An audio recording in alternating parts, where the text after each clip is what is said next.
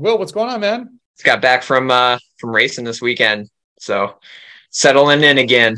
Settling in, back in the groove. That's So right. some of you guys may have seen the other podcast that we did with Will, and I sent you over some of these questions. We might touch on some topics that we talked about before, but I figured this would be good to have all in one because super excited to announce that Will has joined Evoke as a coach with us. And there are always athletes that ask, hey, what's this coach's philosophy? What do they think about this? And having a podcast with these types of questions that I think are really interesting to ask a lot of different coaches, which I kind of ran through this with Adam Mills from Source Endurance. And I've asked Tom Bell some of these in different podcasts, but I kind of think it's interesting to talk about some basic concepts, we'll call them, but every coach sort of has a different way to going at it. So I thought this would be a great kind of jumping off point with you as the newest member of Evoke, and super pumped to have you and just jump into this. Cool. I'm excited. So let's do the one that I think is the most basic, but gets asked the most and has the widest variety of answers in heart rate versus power for training. What do you use for analyzing like a zone 2 ride? Do you have someone go by heart rate, power, both, or anything else? Yeah, I think it really depends, like the time of year, zone two, and like kind of the athlete's mentality that time of year. Personally, most of the time I'll just like start off pacing off of power, and then kind of monitor my heart rate. And if like my heart rate goes over a certain amount, that kind of tells me I need to drop the power down just a little bit, just to kind of keep it within that sort of stress level. And And really depending on, is that in what time of year is that, or is that all the time that you look at that? um, yeah, if it's just a vanilla zone two riding, right now, actually, I lost my heart rate monitor at like one of the races, so just straight power right now. But yeah, that's most of the time. If I'm doing a zone two ride, that's what I'm going to do. And yeah, for most pacing, keeping it in that heart rate range, at least not breaking above the top of that heart rate range, kind of helps to keep the ride focused on what you're looking for. So answer is both, but Yeah. yeah, start off pacing with power and then go from there once the heart rate starts to decouple a little bit, or if it doesn't, you just keep going as planned. Do you have a percentage that you follow specifically for like the upper end of heart rate? Yeah, just like kind of the zones in training peaks there that I set for my athletes. Cool. Yeah, if they go like more than 5 beats above that that certain percentage in their heart rate zone, then we'll kind of, I think it's like 70%. But yeah, Cool. it dependent on the athlete, just have that heart rate It is interesting BPM. how some athletes, they're just different. Everyone is different. I have one, and indoors now, the more people ride indoors versus outdoors. I have this athlete, we laugh every time. He's noticeably higher heart rate inside, same ride. We've talked about fans, cooling, all these other things. And Yeah. it's just him. We're like, it's not bad. This is just how it comes out every time. So what about similar question then in terms of power? People always say, should I ride at high zone 2 or low zone 2? What are your thoughts on that? Yeah, I mean, lately, I've personally been experimenting with a little higher zone two. It Mm, really depends. Like beginning of the year, I'll go low zone two just to be building that engine kind of from the bottom there. But once your body adapts to it, and if you haven't changed your zones at all, you can kind of stretch it into a little bit higher to get a little more benefit out of those zone two rides. So yeah, another one of those answers where it's like dependent on where you are in the season and yeah, what your goals are as far as zone two endurance training goes. But yeah, I've a little higher in the zone two, really just like the highest you can go in zone two without causing undue stress, mm, and impacting workouts that are going to be more key later in the week or later in the block. mhm. Um, yeah, just to maximize your uptake from that like zone two ride. Um, yeah, Cool. without overdoing it. That works. What about VO2 max training? Do you have athletes do it by heart rate or power or both or something else? Yeah. Yeah. I mean, for VO2, it's always going to be like a pacing and mental battle, especially once you get later into those VO2 sets. Um, I actually did some of my earlier VO2 stuff this week, and power to start off is always a good go. But yeah, really not taking power personally once your RPE starts to decouple with the power. It's always going to get hard at the end, and you just got to do what you can sustain to the end of that. But yeah, power range is pretty much always going to be a given on VO2, especially like shorter VO2 stuff. Heart rate's not always going to like reflect that you're actually in that zone until later in the workout, and later in the workout it might reflect a much higher zone. So when you yeah, say you keep shorter, power. are you talking like 40-20s? Are you talking like 3 minute? When you say shorter, what would you define that as in terms of VO2 max training? Yeah, mainly looking at like a 3 minute one. 40-20 is pacing with heart rate would be, personally for me, that'd be difficult, just because of like the on off nature of, I guess, over under intervals, or on off intervals. But yeah, those 3 minute ones. I mean, once you get to 5 minutes, your heart rate might steady out. But yeah, power is a more useful tool for me, when pacing with those VO2 max intervals. Cool. What do you kind of keep it on the VO2 max thread here a little bit? How do you decide what type of VO2 max workout for different types of athletes? And maybe for a newer listener who might be saying, well, what is a different type of VO2 max workout? Maybe we could say, there's some people that believe in doing VO2 max more by heart rate, which you're kind of not saying you do as much, but like a hard start and then just keep heart rate elevated. Or some people are very like classic 5 by 5 minutes at, VO2 max power, or some believe more in 40-20s. How do you, and then some even more like, Steven Seiler has 4x8s that are really like a super threshold that becomes a VO2 max interval. How do you look at all those different ones and decide what to give each athlete? Yeah, this is another one of those highly dependent, interval prescriptions where if we're going to a more specific part of the year, I would give them whatever interval we're doing that's close to their course or goal event.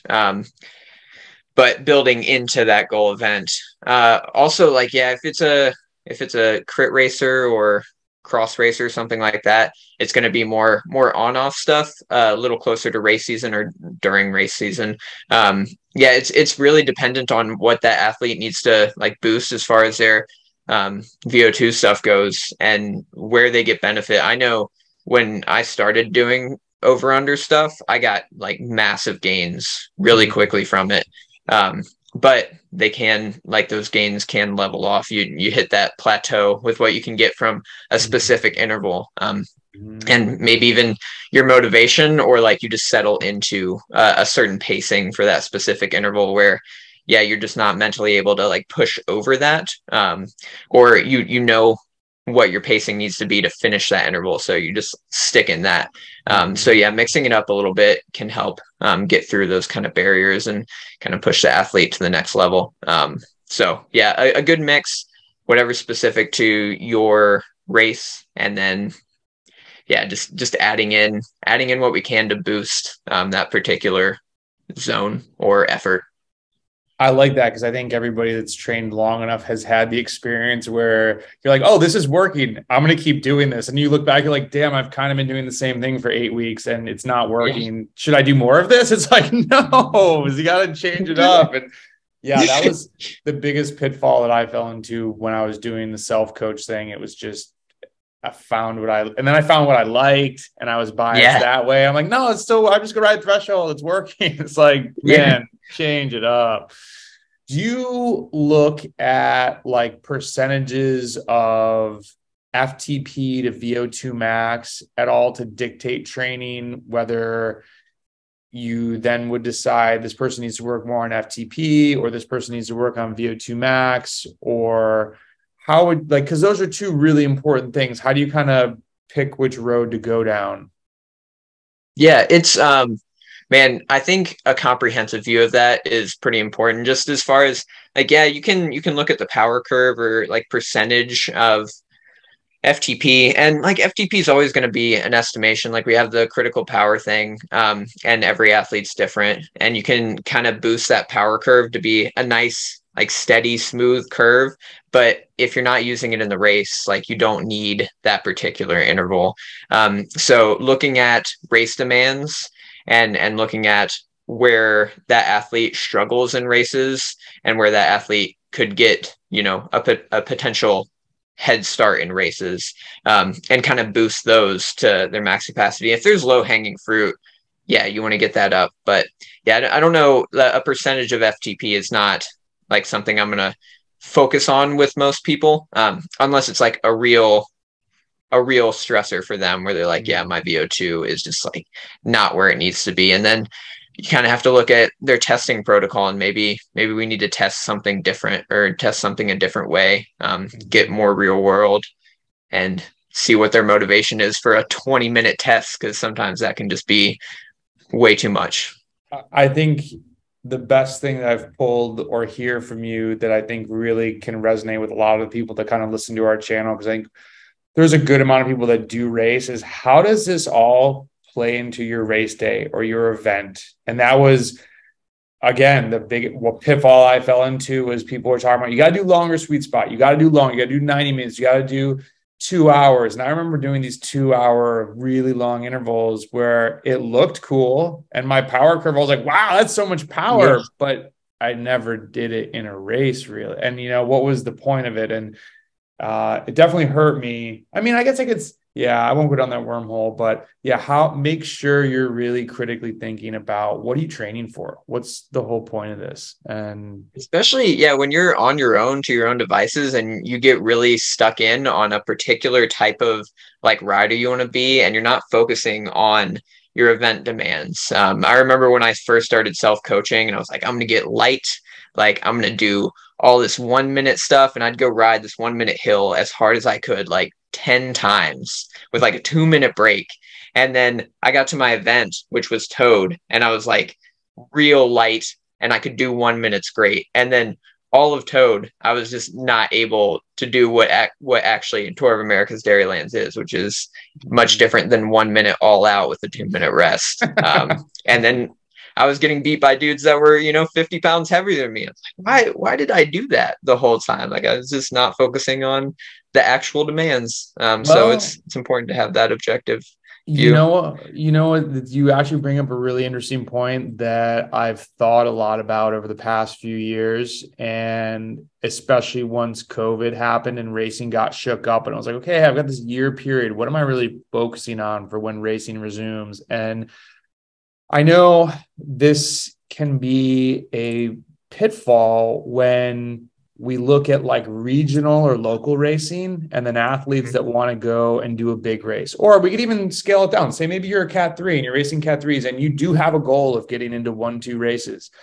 When I was doing some of these long sweet spot efforts, I was able to win some local races, because if you can go put out megawatts for 2 hours, if you can get off the front, there's not a big enough chase to catch you. But then when I went to races that I really would like kill to do well in, like a big P1 race, when the crap hit the fan, I was out the back. And so what was my focus? Did I want to win the little race? And I kept winning those, but then I didn't get better at the bigger races. And it really took some more thinking of, well, maybe I could still do well at a local race if I didn't have that 2-hour power, but my 5-minute power and my 8-minute power when things get really hard change. So, we want to be better at everything, and it's just not possible. So it's like, okay, take that down a little bit, get better at the really critical point stuff. And you might also have to change how you're approaching a race. Like I wanted to time trial off the front of something. That's not going to work if there's pro teams there. Like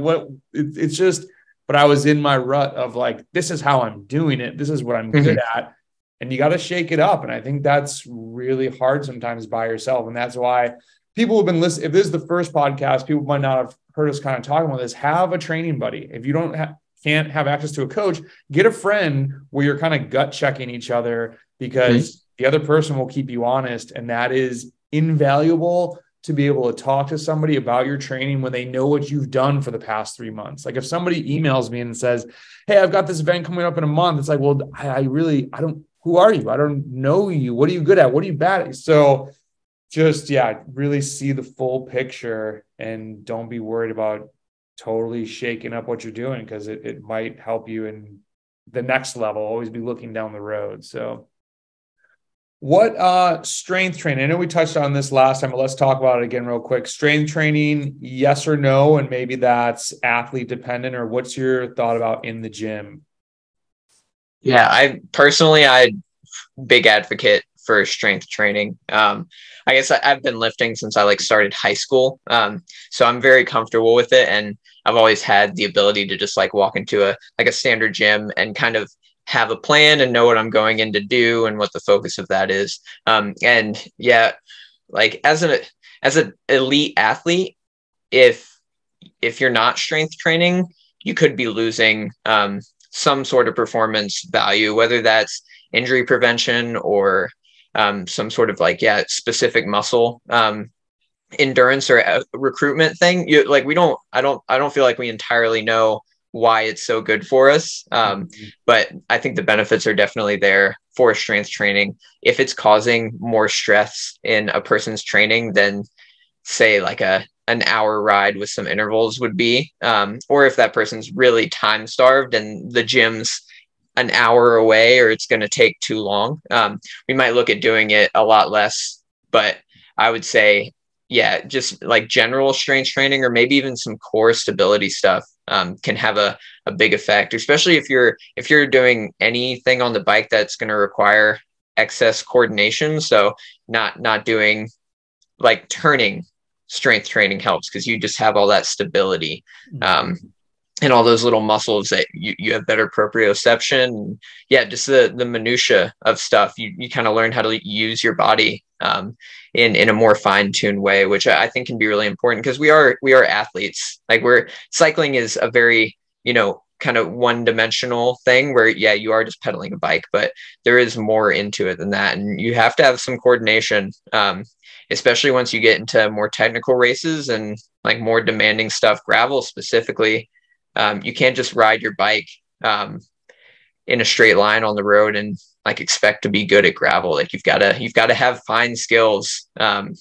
Even if you do have good power, you've got to be able to back it up with like actual real life skills. So I think strength training's got a lot of different ways that it can help us. And I mean, through race season, it can be more demanding as far as causing muscle fatigue, but yeah, I would usually wean it out throughout race season when we're trying to recover. But yeah, I love the gym. When you say wean it out, would you totally eliminate it, or what would your minimal be? Yeah, it depends. I think during a big race block, we don't really need it most of the time. If it's convenient and accessible and it's not going to cause a lot of stress to do, I'd love to throw it in. But if it's going to affect recovery, just by having that extra stressor in there, yeah, I think it's very dependent on access to gym. If we're on the road, so like I travel all the time. So like if I'm in Tucson for a month, I'm going to do a little like core workout or something like that, because I don't have access to a gym. But if I'm there for more than that, I'm going to try and get access to a gym and get some quality work in the gym. But yeah, it's dependent on the stress it would add on top of that. But yeah, throughout the race season, recovery is a must. Do you think it has to be heavy, or can you do medium weight stuff to kind of bridge the gap between bigger sessions, or what's your thought process on that? Yeah, I think, oh man, so the whole like not gaining muscle thing has been a focus for me for a long time. I personally have the ability to put on like a lot of muscle mass very quickly. So it's been a focus to not do that because sometimes that can be a detriment when you're going up hills with all the muscle mass. So I was doing a lot of like lower rep, higher weight stuff, where you're really recruiting those muscles and kind of keeping the strength up, but not necessarily inducing as much hypertrophy as like high volume weightlifting would. But Yeah, lately I've been kind of experimenting with higher velocity stuff just to get the explosivity in. Mainly, yeah, closer to racing to add some more race specific weight training and kind of get those muscle adaptations where you are going to be recruiting a lot of muscle and you need the strength, but you also need to be able to contract that muscle quickly and move fast. So yeah, a little bit of both. I'd say like a periodization method sometimes can work with strength training, but there's different ways in which you've got to do it depending on what you're looking for from said strength training. Yeah, it's so, when you had made the comment of not sure if we exactly know what the benefits are, like I would agree with that 100%. I can't even count the number of athletes that will make a comment and just say, I just feel more solid on the bike when I'm lifting. Mm-hmm. And I know exactly what they mean. It's like the pedal stroke is deeper, or your glutes, everything is like, I think the firing of muscles changes. I've sometimes just like looked at my legs when I'm, you're like on a hard FTP effort. I'm like, damn, my calves look freaking huge from the front as opposed to when I'm not like it is just, and every other sport is in the gym. And so I think cycling and some other endurance sports are just lagging behind a little bit in this. Yeah. So anyways, it's really interesting to hear where everyone's at with that. But those that believe in it are usually huge fans. So it's, yeah. I think we're all getting closer to a consensus on that it is important. I think it's important. It's just, do people want to carve the time out? It's, yeah. Somebody asked me a question one time. They said, well, and I don't want to make this an AeroFit plug, but they're like, if AeroFit works, why isn't everybody doing it? It's like, because guess what? It's freaking work. Everybody doesn't want to sit down for 10 minutes and do a breathing exercise in, like looking at the wall or watching it. So is it worth it to you to carve out the time to do it? Couple miscellaneous questions. You're looking at an athlete. What do you see as some like big signs of fatigue? And on the other side of the coin, signs of fitness. And how do you play from there? Yeah. With athletes, it's sometimes pretty tough because you do have a lot of data. And especially with like the new recorders, you've got like HRV and just like an excess of data, sleep hours, all that stuff. And like everyone's got access to numbers that tell them how they're feeling, or even in a race where you like see that number and you're like, oh, I felt way better than whatever that power says I did. Or the opposite. So I think, having a firm relationship with an athlete, just where you're getting feedback consistently and you can interpret that feedback for what it actually means, even if that athlete themselves doesn't understand their sensations in relation to what that means as far as their fatigue or their fitness goes. So as coaches, we have that unique perception of like, we have an objective view of what you're doing. Hopefully it's comprehensive in that we can see like what your life demands are. And we've had a lot of feedback. So like, feedback is super important. Commenting on your training, just so we know what's going on and how you're feeling. And if you're having like an emotional day and you just can't do the race or the ride, like that's important too. Like your feelings are important. So having that feedback from the athlete and understanding what they're saying oftentimes can be like way more important than actually the raw numbers or what their heart rate's doing. But a comprehensive view of just like, what they're saying to you, and then also what their numbers are showing.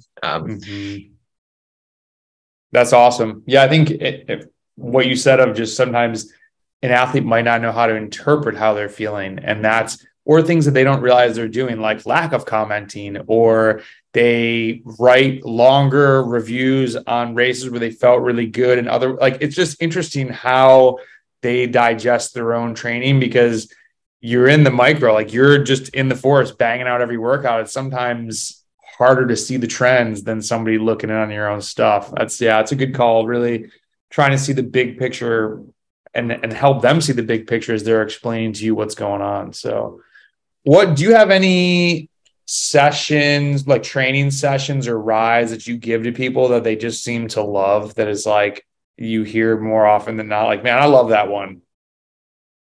Yeah, that's a good question. Oftentimes, like a simple workout can be something somebody needs. Like, yeah, they just want to go rip their mountain bike around a course, hot laps, stuff like that. Um, I do coach a few like marathon mountain bikers, so those hot laps, maybe like a hard start into a hot lap. Um, just having that like application where they can see, oh, I did this hard start and then I did the hot lap, and I like am getting the experience from that effort, and it directly translates into their race effort. Or doing that in like a fatigue state, just having them be able to link that to what's actually happening in the race can Mm. help with motivation. And then you get the feedback like, oh, this is how I felt. And it felt just like a race. Mm.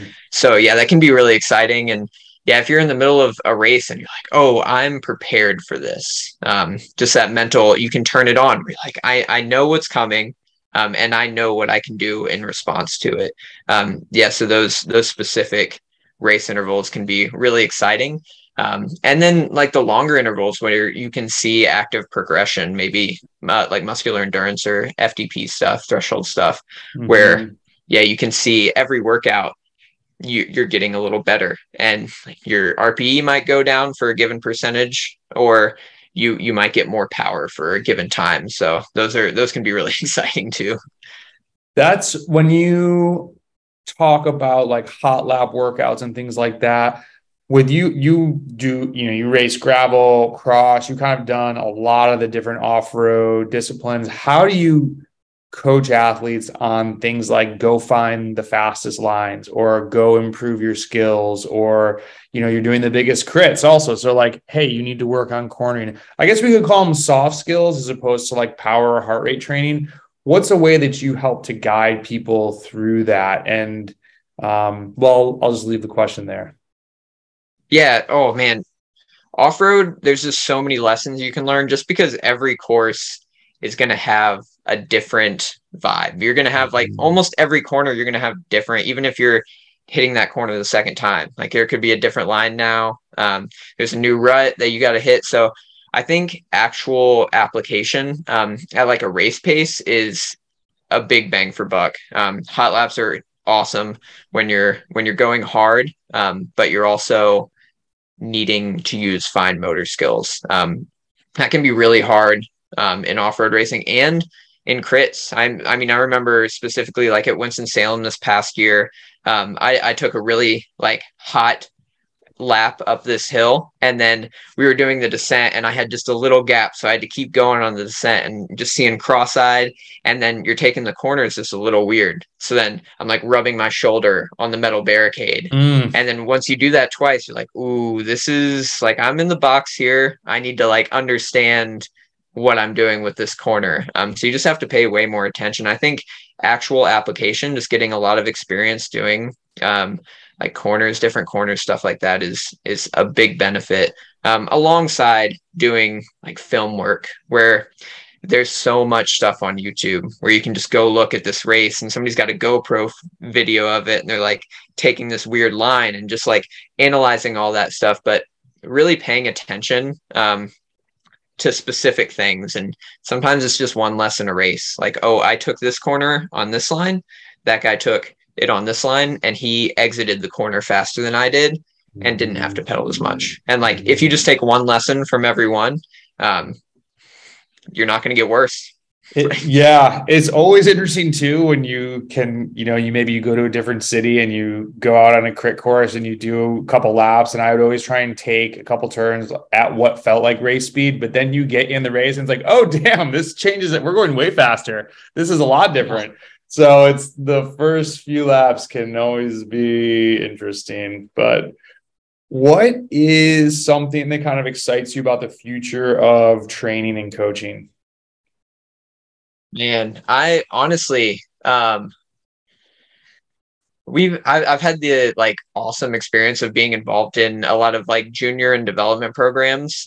So that's super exciting to see like a reinvigorated excitement for cycling, but also with like recent series and what the UCI and World Tour is doing, and what gravel's doing, having more women in sport, or at least a somewhat close to like equal focus on women in sport in some way, man, that's going to be so good for us. Like we're really lacking women's coverage and like outreach to women, and that's like that's such a good part of the sport. Like watching women's racing is awesome, and like I hope that continues to grow at a good pace, because it hasn't been even really ever, and it needs to be. I think yeah, with new crit series we're at trying to get it even, but like just the fact that women have less racing and less money, yeah, equalizing that and then getting more women into racing, we're going to see such a big shift and like so much more excitement into the sport. So yeah, women's racing is going to be my pick. I think a big thing too is even like way before the equal money and payout at high level races is I've had some women that I've coached where a really big pain point is as they upgrade, you can go to a women's race and you might be a cat 4 and you're racing cat 1s because they combine the field all the time. And I hope that there's, I understand promoters are like, hey, you need to have this type of field size, but it has been a major pain point for multiple women that have even just reached out to me like, hey, I know you coach some women. What are they doing in this in like this area of the country? And it's just lower numbers. They all get bunched together. The cat 1s absolutely shred the cat 4s. And then the cat 4s, their race feels like they're just chasing people. Like we're not even racing. We get dropped on the first any undulation. And I don't know what the answer is to that, but I hope someone smarter can figure out a way to kind of, because that's the entry, like if you're just getting your face pounded in right off the bat, it's like, I think I'm good with this. Maybe I'm going to go do a triathlon instead. It's, it's not very welcoming. So yeah, hopefully if somebody's listening, they have an answer to help solve that problem, because it's tough to coach through for sure. What are your number one, or maybe 1, 2, 3, whatever, tips for recovery for athletes when they go do big, hard sessions, like things you just like to pass along that have worked for you and worked for other athletes that you coach? Yeah, that's a hard one. I mean, it gets more difficult the more busy or time starved an athlete is, just because they get done with a hard session and they've got to go to work, or they've got to take care of kids, stuff like that. Sleep, the low hanging fruit is obvious, where you need to get sleep, you need to eat enough. Let's pretend like they're not. Hold on, let's pretend like nothing's obvious, because you might have nothing's obvious. Somebody for the first time who's like just trying to get into training. So like sleep, yeah, huge, massive. What's the other one you said? Eating enough, sleep. Dude, I don't think that's not obvious for a lot of people. People are like, I gotta be light, I gotta cut weight, I gotta It's like they go on this mega ride and then they don't eat anything. It's like, what are you doing? It's surprising how easy it is to cut weight when you're training. Like you don't need to heavily calorically restrict. That can cause a lot of harm.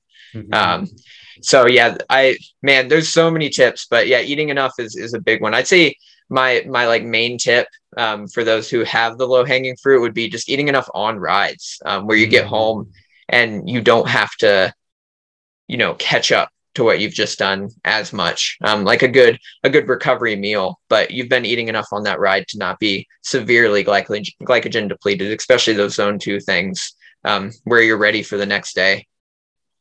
Awesome. What do you have?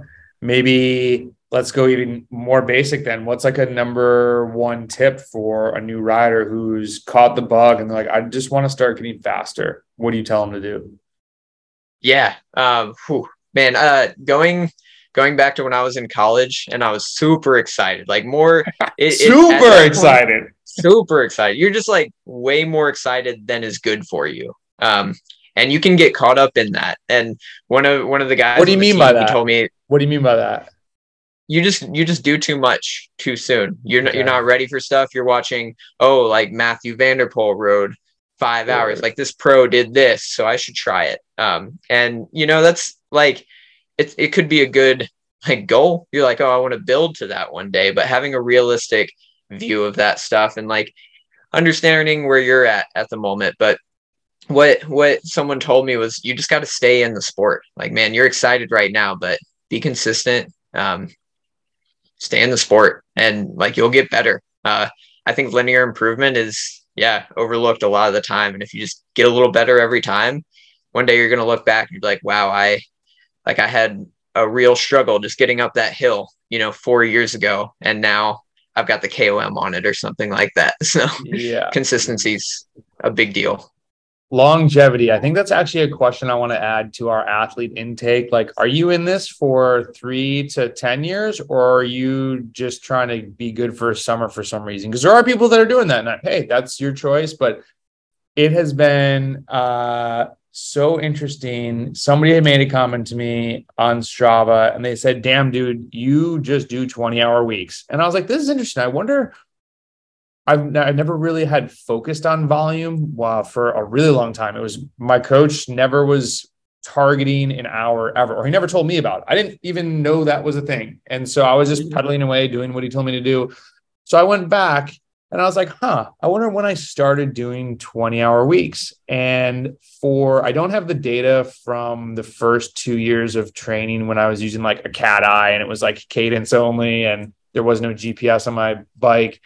So at least for the first 7 years of training, I think I did under 20-hour weeks. And I think that would shock a lot of people who to your first point, people were like, oh my God, I got to train more. I got to do what you're doing. I'm like, no, you don't. That's actually probably going to inhibit your growth and you will maybe be in the sport for 18 months.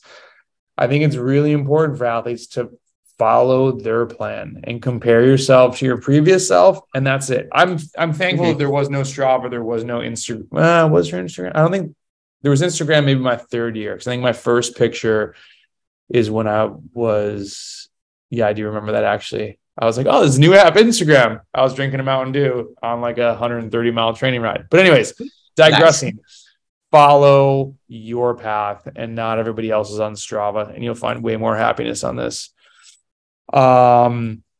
Let's do a couple nutrition questions. What do you mentioned eating on the bike. How do you help athletes understand how much they need to be fueling? What are your kind of recommendations? And I realize that might vary athlete to athlete, so you can go general or specific, however you want to do it. Yeah. On bike, I find variation to help me. If you find something that works, it might not work forever. I've switched through a lot of different things, and even on race day, I eat different things than when I train. Which, I mean, on race day, I'm usually pretty gel heavy, pretty basic carb heavy, whatever I can get into the bottles. Things that are going to go down easy while I'm going hard. You can, whatever way you need to get sugar down, that your stomach can handle, and that you're not going to be sad about eating, if that means you take an Uncrustable and eat it in the middle of your 7-hour race, take an Uncrustable. If you're like, yeah, I want an Uncrustable right now, that's what you need to put in your body.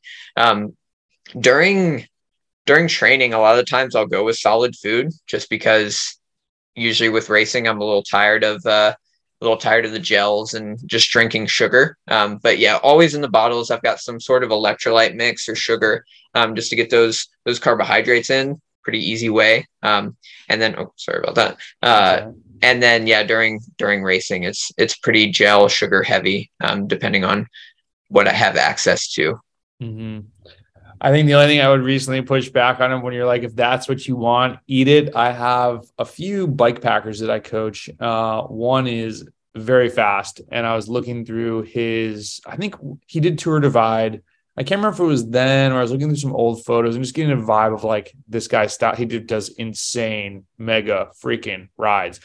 And one of the pictures was this huge cheeseburger, fries, and something like super greasy. And I was looking, he had this on Strava, and then the comment down the road was like, then I started to get like kind of nauseous, And I was like, hey man, did you put together, that was probably that burger, fries, and what, I can't remember the other things he ate, but it was a fat America, like pull up. He's like, I will say that is probably my weakness. I get tempted by that. And I'm like, but you literally wrote on Strava that you felt horrible after. Like, that's your clue. Like, don't necessarily always listen to your mind. But I get what you're saying, but that's the one caveat for someone who might be listening. Like, I just want to eat garbage stuff. Maybe there's a better option. Experiment with it. See how you feel afterwards. But that's a good catch. I suppose within reason, eat what you want to. You're trying to be an athlete still. 100%. So that consideration should be there. But it's supposed to be fun too. Like there's not a lot of people getting paid to race their bike in the world.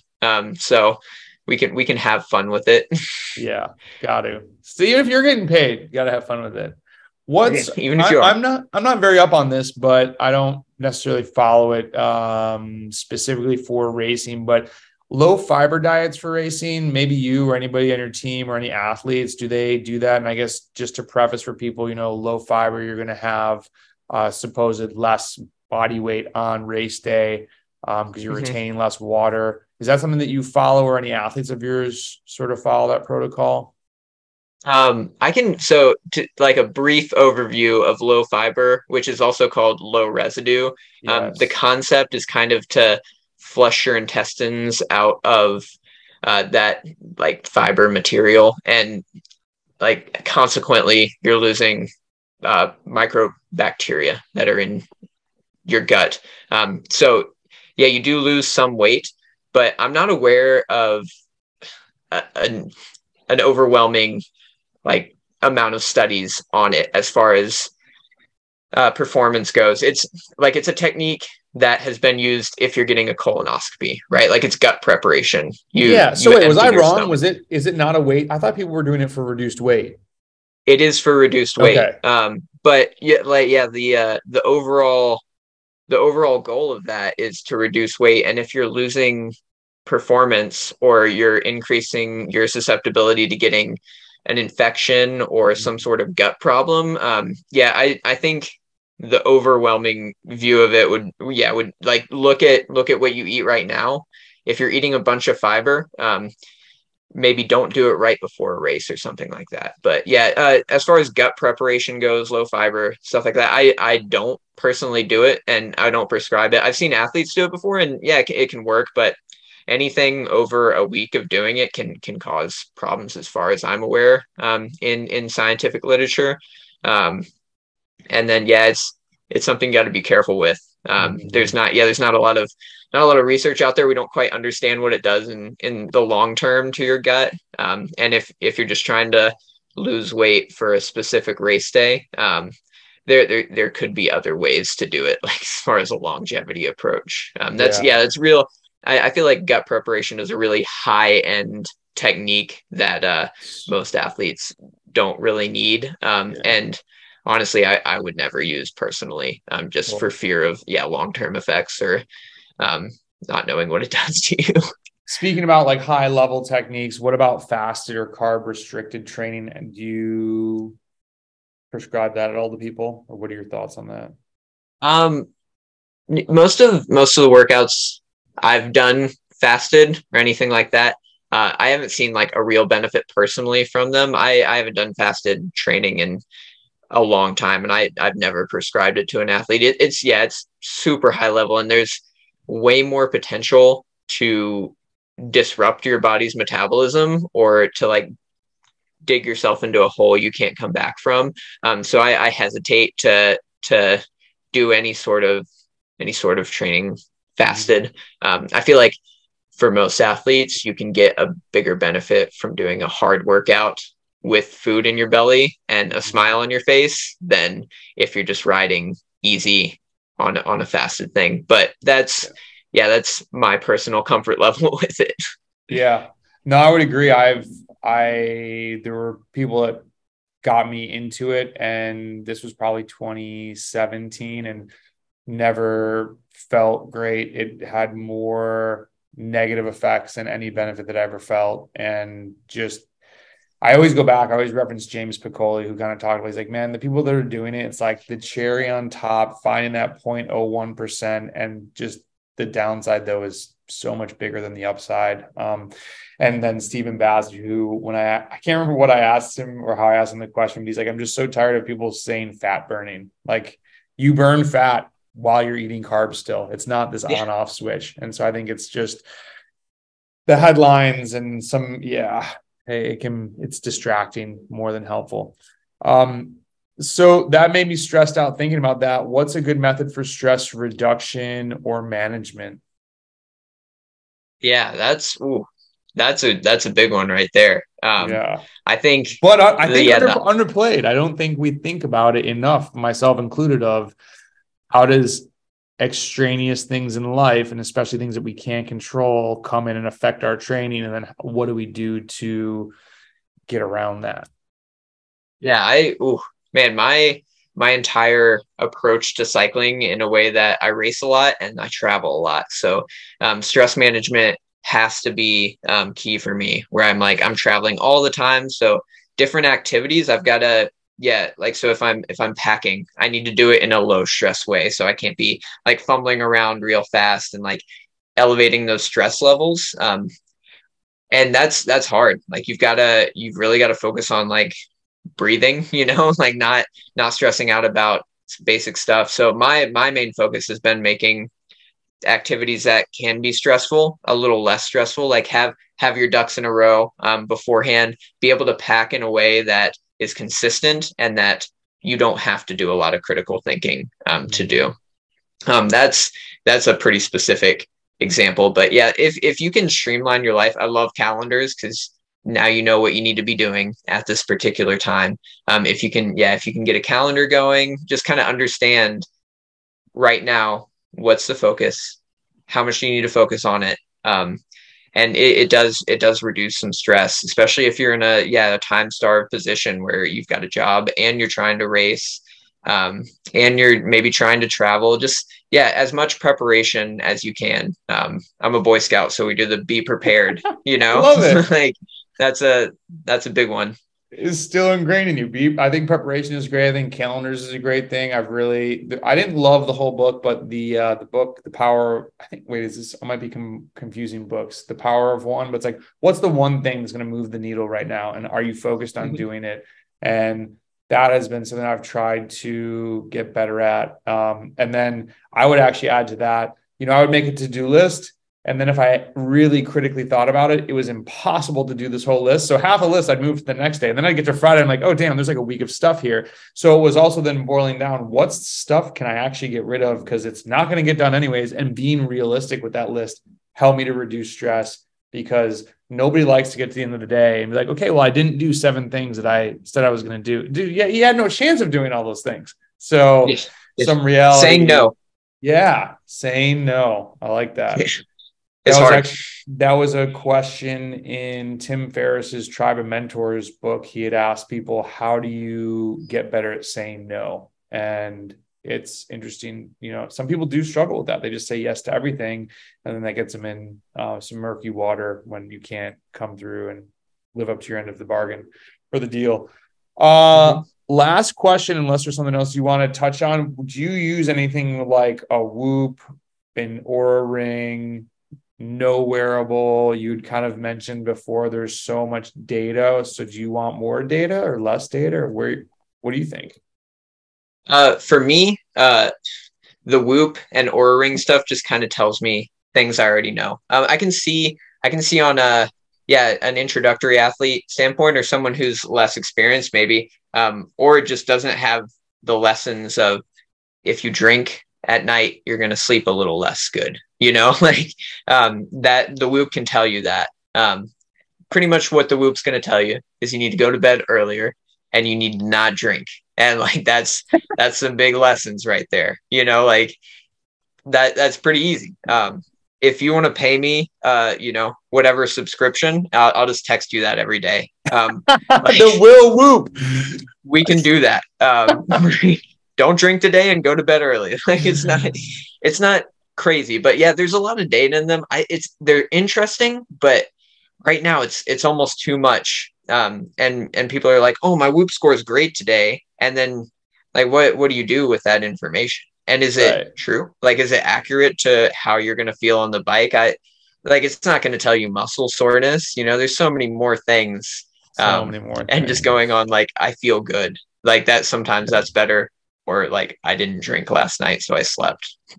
Yeah. I think that I feel good. And then also, I had an athlete recently that said, I felt great. I almost decided to extend the ride, but I thought forward and said, no, I really want to crush the workout on Tuesday. So this was what was assigned. I'm going to cross this box off and I don't need to be racked. I can go home and feel good. And I was like, dude, that you are growing as an athlete. That is amazing, because 6 months ago, he would have just been like, I feel amazing. I'm going to go crush myself. And then it's like the next 3 days suck because he's just in a hole. And I shouldn't say hole. That's overused term. He was just super fatigued. But yeah, I agree with the Whoop. I think if anybody wants to learn more about sleep, the book Why We Sleep by, I believe his name is Matthew Walker. It was recommended by Huberman Lab. It is so well written. It is extremely interesting. I know sleep is important, but in a very digestible way. He talks about so many different aspects of sleep that you're going to learn a lot. It's very entertaining. And I feel really good when I go to bed early because I just, man, I wish I had more of those like go to bed early nights, but hey, no better time than the present. So Right. what other training topics maybe did I miss anything in here that you want to get across to new athletes, old athletes, experienced athletes, people trying to get better? Yeah. To quickly continue touching on wearables and stuff, I do want to say, like, I'm excited about more information. The like core sensors, the core temperature stuff, I think that's pretty interesting. And then like glucose monitoring stuff is pretty interesting. I think we're going to start using Super Sapien stuff in training. And I've never used it before, but yeah, having that data and like being able to interpret it, the hardest part is having someone who can interpret it and then have actionable intelligence off of it. And right now, like we can see examples in the Gustav Eden, the guys in triathlon at the top end are using all these different wearables and data, and then adjusting their training off of them. But like we don't know yet how to do that for a time-starved person who can't do training all the time.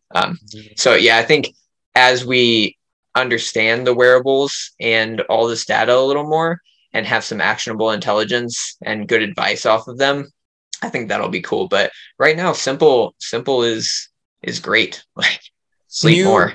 Have you looked into less. these enough, or can you explain more for us about what would a rider hope to gain from wearing a glucose monitor, or what are some of these actionable items that these athletes are currently taking based on what they've seen? Have you read? Do you know much about that in detail that you could share? So there's a podcast, the Rich Roll podcast. I'm not sure if you're familiar with that one. He talked to that whole like Norwegian train is what they call it, Gustav Eden and what's his name? Christian Blumenfeld. And they have the same coach. They kind of live like monks in their little training facility. And their coach is really into this stuff. And they did, I think, two-hour podcasts with a ton of information in there about how they specifically apply it. But yeah, there's plenty of things you can read on it right now. Yeah, I don't have like a lot of information that I can easily and actionably say, but those podcasts are super interesting. If you want to get your foot in the door on like how the top end guys are using it, and maybe how it does or does not apply to athletes who may not know what they're doing. You can't race with them right now, right? Because that's what happened with Kristen Faulkner. She got disqualified because she had one on or something, even though it wasn't recording, I believe. UCI races, you're not allowed to. I don't think USA cycling races you can. I don't know the utility of having them in the race. I don't really understand if she would have a benefit from having a glucose monitor on there, especially if she can't see it or if it wasn't on. So yeah, it's controversial, but yeah, you can't race with them right now. I don't know what benefit it would have in a race anyway at the moment. The in triathlon they do race with them, and they do race with the core temp sensors, and like they can tell when their core temp's going up, stuff like that, and have actionable. It's like something they can do to reduce that core temperature. But I almost wonder if that's going to like bring people, like psych people out, because if your core temperature is rising and I'm in Georgia at a road race, I'm trying to cool myself no matter what. If it's not going to help me to be like, you're getting hot. It's like, well, geez, thanks. I know I can feel that it's really freaking hot right now. I'm putting ice packs on. Like, what do you want me to do? Jump in a cooler? I don't know. I think maybe the data would be interesting if your core temperature hit this, your watts drop to this, or if, as you said, there's some training implication that we can then train, you need to go do intervals and then you need to go sit in a sauna, or you need to blah, blah, blah. I mean, to make those connections is going to be years down the road. I think, who knows, maybe someone super smart comes along and figures out a quick new algorithm, but Right. yeah, heat, power goes down. How do you change that? It's going to be very athlete dependent too. So I interesting can can of worms though. I'll share that podcast with you because they go into with the core temp sensor. You can tell like core temp changes, obviously, but one thing that they went into was your efficiency as far as your body converting energy into power, and then how much heat loss there is, which you can change, like you can modify through training. I thought that was interesting, and they were working on changing their heat efficiency of their body, which like yeah, man, that's a pretty high level topic, but I think that's a super interesting metric to be able to look at. If you can email me that link and the 2 Rich Roll links, I'll put those in the show notes. And with that, any other closing notes off the wearables? That's it. That's it, man. Thanks for doing this. Anybody needs to contact Will, it's will@evoke.bike. I'm Brendan at evoke.bike. Thanks for tuning in the podcast. Good luck with your training.